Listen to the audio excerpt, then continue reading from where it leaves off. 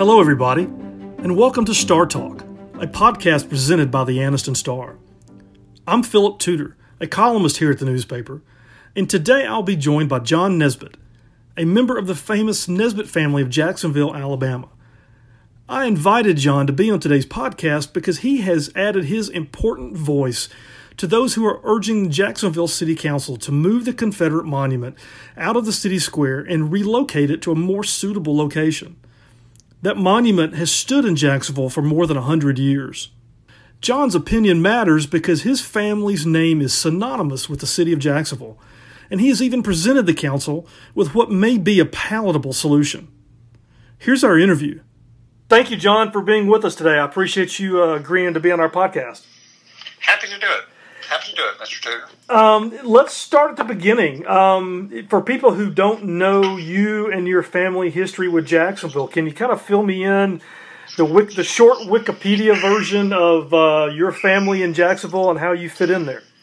The elevator speech is that I start at the end. My dad, John B. Nesbitt Jr., I'm John B. Nesbitt III. John B. Nesbitt Jr. was mayor of Jacksonville for about 20 years, but in the 70s and into the 80s. He passed away in 95, lost his last election in 1988.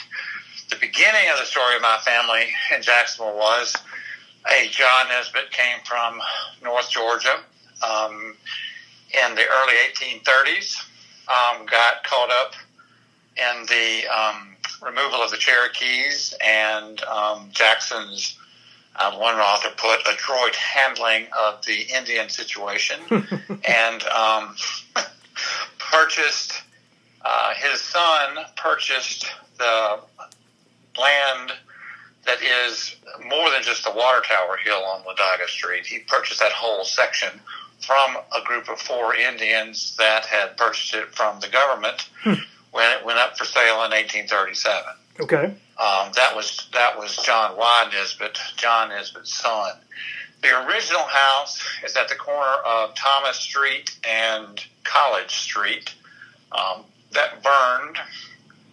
Famously, my dad says when they took ashes and put them into a cardboard box and put the ashes out on the back porch, and the ashes caught fire and burned the house down. Of course, cardboard apparently wasn't made until sometime after 1900, so sure. That wasn't it.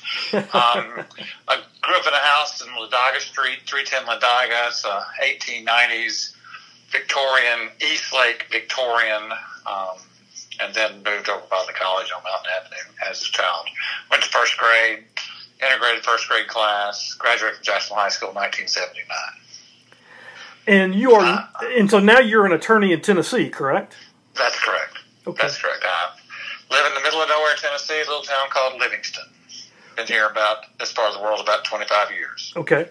But you still, obviously, as you have pointed out, you have ties to Jacksonville, and I'm assuming an emotional attachment to the city as well. Oh, very much so. My mother just left Jacksonville 5 years, about we were talking about this at lunch, 5 years ago she had a stroke, and we had to put her in some assisted living facilities near my sister over in Atlanta. Before she had her stroke, she and I came up with the idea, or I came up with the idea to do a picture book of Jacksonville with Arcadia Publishing. Okay. And that book was kind of, so the impetus for me to write that book was because the only history of Jacksonville was a book that I refer to as the Red Book, written by Miss Annie Doggett for the, as Miss Dr.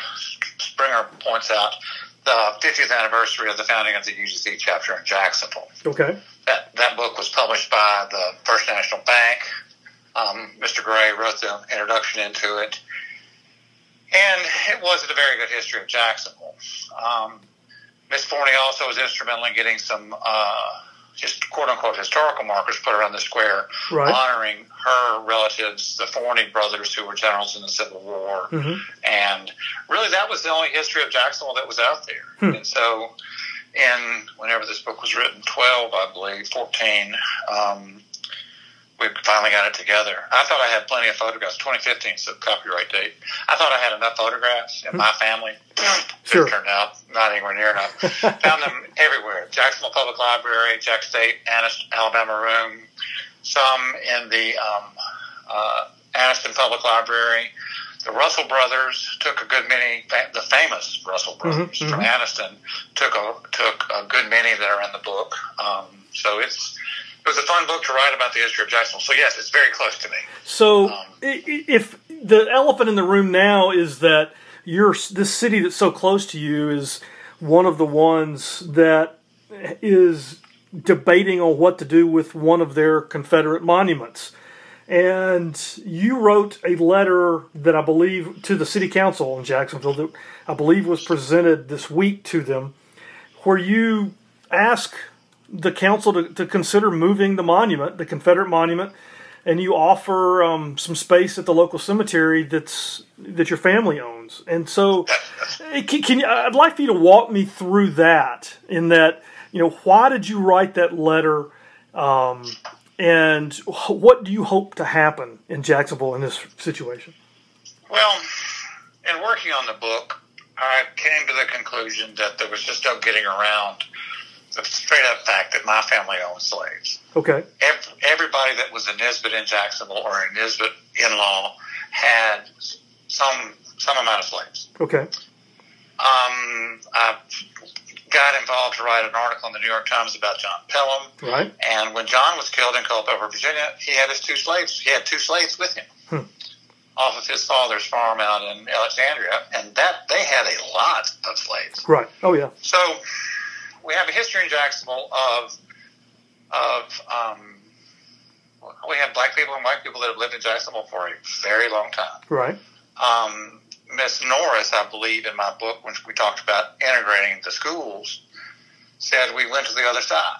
And I said, Jeannie, what do you mean? She said, we went to the other side of the town, other side of the world, other side of our lives. Right.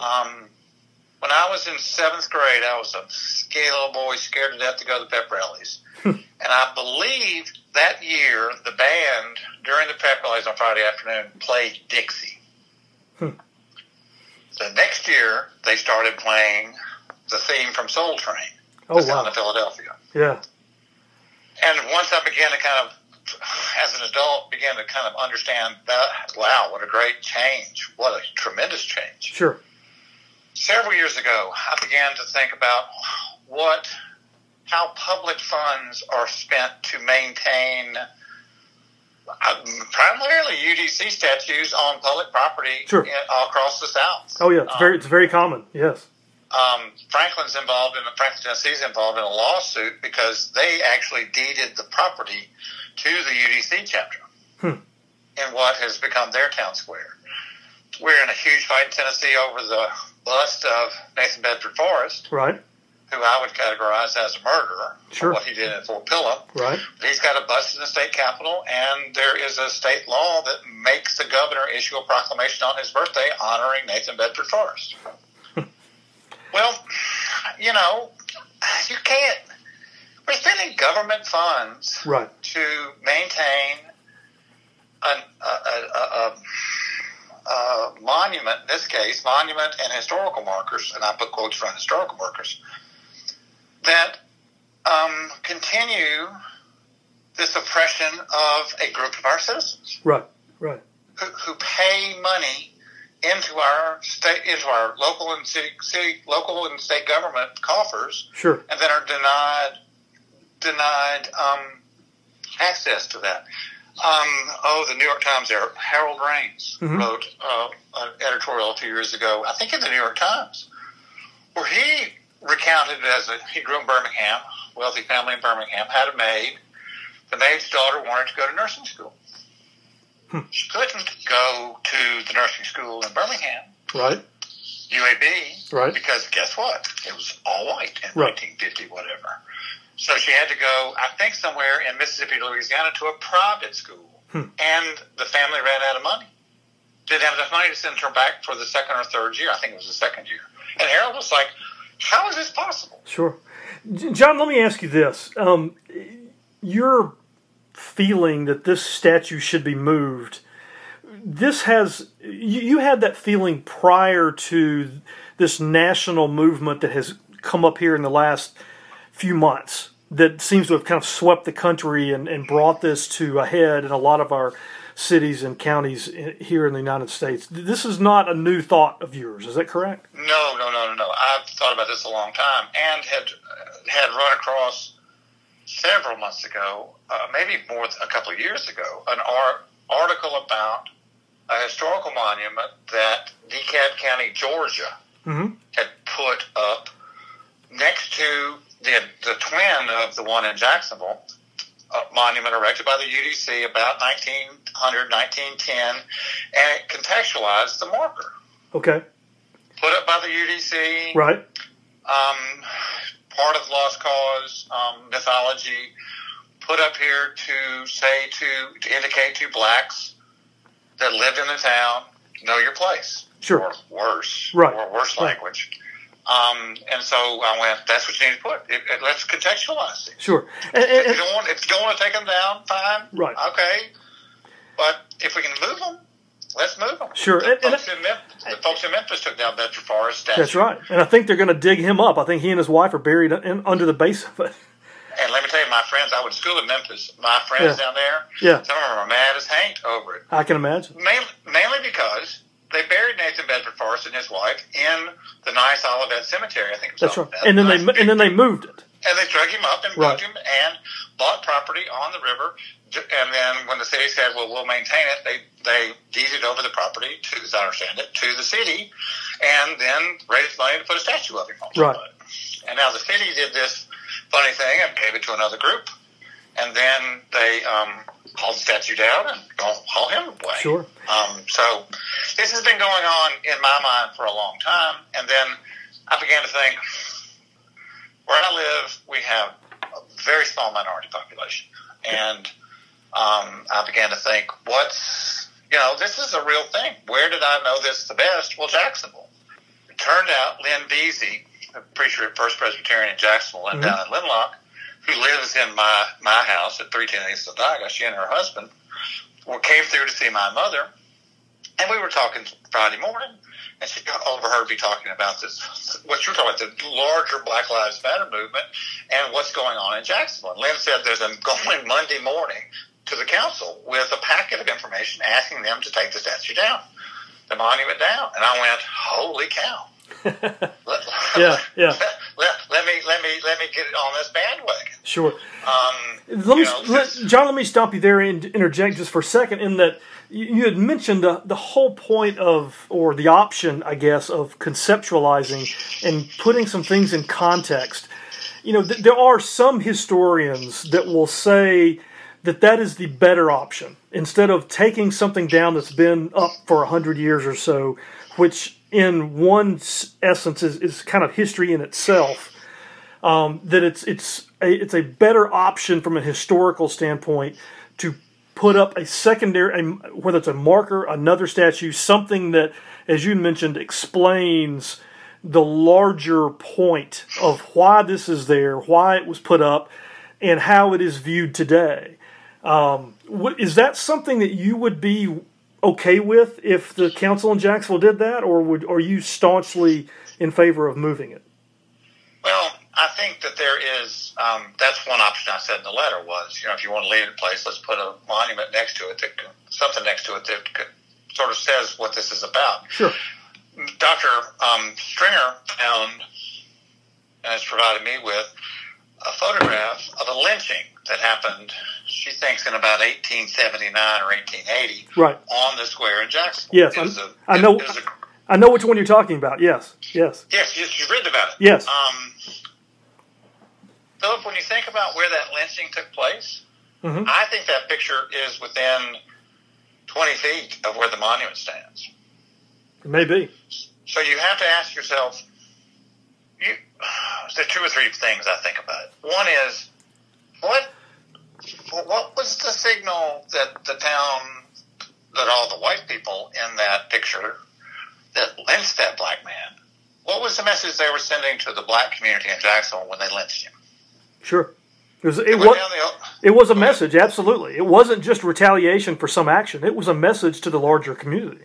I don't know how you could interpret a lynching to be anything else besides that. Right. Some version of, know your place. Exactly. So then you have a group of women. I was trying to count up the number of women that were part of the UDC chapter at that point. It's maybe a dozen, maybe 2 dozen white women who formed this society and try and raise some money to put this up, honoring 50 plus years later you can say it this way: the men who committed treason against the United States of America to preserve slavery in the state of Alabama. Sure. Well, what message does that send? What message did that send? And what message does that continue to send to any non-white citizens of Jacksonville? I will say... What message does that send to me, little bitty white boy in Jacksonville? I will say this, John. I mean, I've lived here 30 years here in Calhoun County, and so, I don't have the family history that you do with that city, but nevertheless, it's amazing to me that on one side of that monument, there's a quotation. It's the most offensive quotation I've ever seen in my life. From Jefferson Davis. And I don't have it right here. That's not the offensive one. The one on the other side's the offensive one. Well, to me, the Jefferson Davis one, if I remember it correctly, it mentions, and I'm going to paraphrase here, but it's that our cause is right, that we may have lost the war, but our cause is right, and it will always be right. And that's a euphemism in my mind of, their cause was obvious. It was, we want to be free to do as we wish, and part of that is to have a society that enslaves black people. Let me read this to you. I've got it here. Yeah, Let none please of the do. survivors of these men offer in their behalf the penitential plea. Quote, they believed they were right, close quote. Right. Be it ours to transmit to posterity our unequivocal confidence in their righteousness of the cause for which these men died. Right. The other side of it is the motto of the Forney chapter. Times change, men often change with them, principles never. So if you are an African American, whether in Jacksonville or Calhoun County at large, because that statue is on a prominent road, right, north-south road in the county, so you don't have to be in Jacksonville to see it, or to live in Jacksonville to see it. How is that not an offensive, egregious, awful example in a public space that should not be there? I mean, in a public place that government money is being spent to maintain. Right. Philip, I would say if we want to leave it there, let's contextualize it, but let's go down to the Lynching Museum in Montgomery and get the markers that they have prepared for every county, I think, in the country that lynching is taking place in, and they have urged the counties to come pick them up. Yes, that's exactly right. And Calhoun County has not done that yet. Well, of course not. Yeah. So let's go down and get those two, get them. I think one of them they know about that you've gotten a picture of, the dirt from. Let's go down and get that man's obelisk, I think it is, whatever that marker is, and let's bring it back to Jacksonville, put it wherever it was he was lynched, Calhoun County, and let's bring the picture that Dr. Stringer has found. Let's get that man recognized, bring his marker, and let's put it where he was lynched. Sure. Right there on the square in Jacksonville. Yeah. Now, do I want to deal with the lynching every day? No. Do I want to see that horrible inscription on a statue, on a monument with a statue on top looking north, so if the Yankees ever invade, we'll know it? I don't. Sure. Let me ask you this, John. In fairness, there were people at the city council meeting this week that were they were opposing even the notion of moving that monument. You're obviously a very educated man who loves the city of your birth. Can you understand on some level people who say, hey, that's my heritage, I don't want you to move that? Can you understand their position at all? Oh, certainly. It's my great-grandfather has a monument out at the cemetery. William Milo Nisbet's got a Confederate States of America. He was an assistant surgeon in the war. He has that marker by his grave. Grew up at the cemetery. The heritage, though, that's what to me is so offensive about that phrase. Okay. What's offensive to you? The righteousness for the cause for which these men died. Right. I've read the document, the secession document that the state of Alabama passed in Montgomery. Right. It says, and I'll paraphrase this, we are fighting for the white cause in this state to continue the tradition of slavery. They use the word slavery. Right. They say it's the sole purpose of our seceding from the United States of America. Right. To have a monument that says that cause was right, I have some real problems with that. Sure. My dad had problems when these Sons of Confederate Veterans organized a chapter in town and wanted to put a flagpole out at the cemetery where both northern and southern graves are, the folks that died at the Presbyterian Church. Right. And he said, I think he was a member of the society. But I would come home from school or where it was I was living, and I would get and go into the outbuilding at his house there on Wadaga Street, and there would be all these Confederate flags. And I would go, Dad, what's this about? And he said something like, I told those boys if they wanted to put a flag on that flagpole out there at the cemetery near those graves, they needed to fly the real Southern Confederate States of America flag and not to fly the battle flag. Right, because they are different. They're very different. Right. And as you well know, the battle flag began to show up in our part of Alabama sometime after the Brown versus Board of Education decision came down and the schools were integrated, and it was clearly a symbol of, I'll just say it, white racism. Oh, sure. And Governor Wallace put them famously on all the state trooper cars. They're on the front of the state trooper cars. He did. And our friend Asa Carter, who's buried down there in Anniston, wrote the phrase, segregation now, segregation today, segregation tomorrow. Forever, wherever that goes. John, let me ask you this. Back to the people who may oppose this notion. Some of them, I mean, you mentioned your family, back in the day, owned slaves. There are some people who they firmly believe in what they would say they're upholding their Southern heritage. And they will say, hey, my family was poor. My family never owned slaves. And that I shouldn't, my right as a Southerner to honor my family and my ancestors shouldn't be taken away. How would you answer that? You can honor it all you want on any property you own.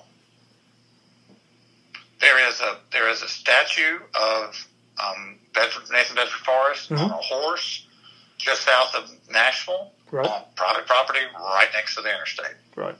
There is a Confederate flag up here next to Monterey, Tennessee, flying right beside I-40. Private property, private property. Stone Mountain, Georgia, I think is private property. If I do what you want on property you own. Sure. But if we've got government property or property maintained by the government, you shouldn't do it. I'll go one further than that. Okay. Right now, in the Jacksonville, in the history room at the Jacksonville Library, Public Library, there's a filing cabinet and there's a safe. The filing cabinet is the minutes of the United Daughters of the Confederacy, their chapter minutes, whatever's. They gave that to the city in 1985, 86, and signed and when my dad was mayor, and they signed an agreement with the UDC. The lady, Miss Childers, I think it was Miss Childers, was head of the library, signed a document saying, we will accept this and store it for y'all, and we will only open it with a UDC member present, and they will maintain the only key. I don't know in 2020 why that's still okay. But that is still the way it's operated. I know that because I've tried to get those files and I can't do it. Yeah. Right. Second, there is a safe, and inside that safe is a daguerreotype of John Pelham, taken by, I think his name is Brady, something Brady. Matthew Brady. Matthew Brady. Thank you. Yeah. I saw the twin of it at the National Archives in Washington D.C. they have one in that vault. But the library says the only people that have access to that are members of the John Forney Society. Wow. Who, in Culpeper, Virginia, I don't think really exist anymore. They've all either gotten old or died. Sure. All the officers of it. So, but the Brady daughter type is probably worth $1 bazillion. Oh, sure. That's exactly what I would. Yeah, when you mentioned that, that's the first thing I thought of is the value of it. Yeah. But so why do we have public maintained building space supporting private enterprises, private entities? Sure. I think my dad loaned a bunch of stuff to a little museum there, and we used to be in the old city hall. I don't know what's happened to it. From my perspective, it's theirs to do with. We do need a historical museum in Jacksonville. Mm-hmm. I thought one of the best places to do maybe where to put it would be in the Houston Cole Library, because libraries, that's a big, beautiful building, and libraries there's not much need for them anymore, sadly. Right. Yeah. What a great place to put, stuff about dead people. Other people have suggested let's build a history museum out where the dead people are, out at the city cemetery. That's not a bad idea either. Sure. So to me, there's several good options. Well, several options. One is you would take the monument down and put it in storage and pay the state of Alabama $25,000 fine for removing the statue. Right. I don't think that's necessarily a good option. Somebody suggested moving out to Janney Furnace. Well, that's what property. That's what Eli Henderson, out at Janney wants to do. He desperately wants it. I take the historical markers that the UDC put up to honor the Forneys and the Forney family. Take all of that out there. Yeah. That's a great. I've offered my family, my new wife. Mm-hmm. I don't know how he came up with this macabre stuff, but she said, "Where do you want to be buried?" And I said, "I don't care. Besides you," I said, "Where do you want to be buried?" She said, "Jacksonville, in the family plot." And I went, "Oh my gosh, you must be crazy, girl." There's plenty of space. There's a relatively big spot. Yeah. That my mother owns. Okay. That Dad got put together, reclaimed. I'm not quite sure what terminology you would use, and we could put it on there. I think. That's not really an appropriate place. If my lodestar is not on property maintained by the city, right? Because the city cemetery is maintained by the city. Sure, but it's not the public square. I mean, there's, even though they both may be publicly owned, there is a big difference, at least in my mind, of having it in the square of the city versus a city cemetery that's off the beaten path a little bit. Don't disagree with that. Now, if we put it in that plot, you are 30 feet from General Burke's grave. Mm-hmm. Mm-hmm. General Burke is the Yankee general that came through Alabama and Jacksonville during the war. This is the Civil War, of course. Right. Liked the area, came back, built his house where Bibb Graves Hall now stands. And the story's always been that the driveway that we use every day when you go to Bibb Graves Hall was General Burke's driveway. Now, is a Yankee general's family going to be offended by having a monument put up by the UDC to the southern states right beside his grave? Maybe not. Right beside the Forney general's graves. But there's a fundamental difference to me between that monument erected in 1910, 09 and 10, and the monuments that I saw as a kid with my Boy Scout troop wandering around Shiloh. Right. Or Chickamauga. There's a huge difference. Absolutely. Those were put up shortly after the war, right next to the graves of the war dead. Right. Absolutely. Now, I was in Boston and saw the monument in Boston, at wherever it is, in a big public space, to their Civil War soldiers. Mm-hmm. And I kind of went, well, that's a little unusual. What's that doing up here? So if it was erected within, 10 or 15 years of the war, it's a little different. Sure. On the graves, John Pelham's marker I think is an appropriate place. Now, my mother was telling me a story today that she heard that the Pelham family didn't want them to put it on his grave. Well, apparently what was on his grave wasn't very nice. That's correct. That is correct. Yes. A mound of oyster shells, basically. Right. And the actual statue was added, well after his death. Well after, yes, Yeah. yes. About the same time, 1908, 1910, right. 1910, somewhere right in there. And I will tell you this, John. There's a funny story if you go back and look in the Anniston Star files. In the mid-19-teens, May 15, almost 20, there was a Confederate veteran in Oxford who wanted to move the Pelham statue to the city square. And the UDC threw a fit and prevented it. Really? Yes. So there has always been a little bit of a struggle and a give and take about in Jacksonville, at least from what I can read in our archives at the newspaper, of what these Confederate monuments, should they be at the cemetery or should they be at the city square? And quite frankly, the UDC always won those arguments. Of course. Was it still called the Anniston Hot Blast then? In the 19-teens, no, it had just changed. And by the way, I will tell you this: the Anniston Star should never have changed the name. We should still be the Anniston Hot Blast. It's just such an appropriate. It is a great name. Oh my gosh! And you've got a couple of Confederate monuments of your own down there. Yes, we do. In Anniestown. In Anniestown, and really odd because everything in Anniestown is post. Absolutely. Way post. And Eli Henderson wants the Pelham monument that's on Quintard. He's offered to take that one as well. So. I think that'd be a great thing. That's a privately owned. Yeah, absolutely. Spot. That is, I have written about this issue for years, and for many of the same reasons that you and I have talked about. And Eli and I are I wouldn't call us friends, but we are certainly cordial with each other, even though we highly disagree with these on these topics. Mm-hmm. But I would absolutely support, from whatever position I have at the newspaper, that those monuments are better served at Janney Furnace because they're not in the middle of Anniston on a public square. They're not a public space. They're not in the middle of Jacksonville on a public square. And they are at a Confederate park. Yeah. If you want to go and have your Confederate heritage and either research it or acknowledge it, whatever the case may be, go do it and have all of that there. They already have a lot of Confederate monuments and imagery there. It's the perfect location. It would offend nobody.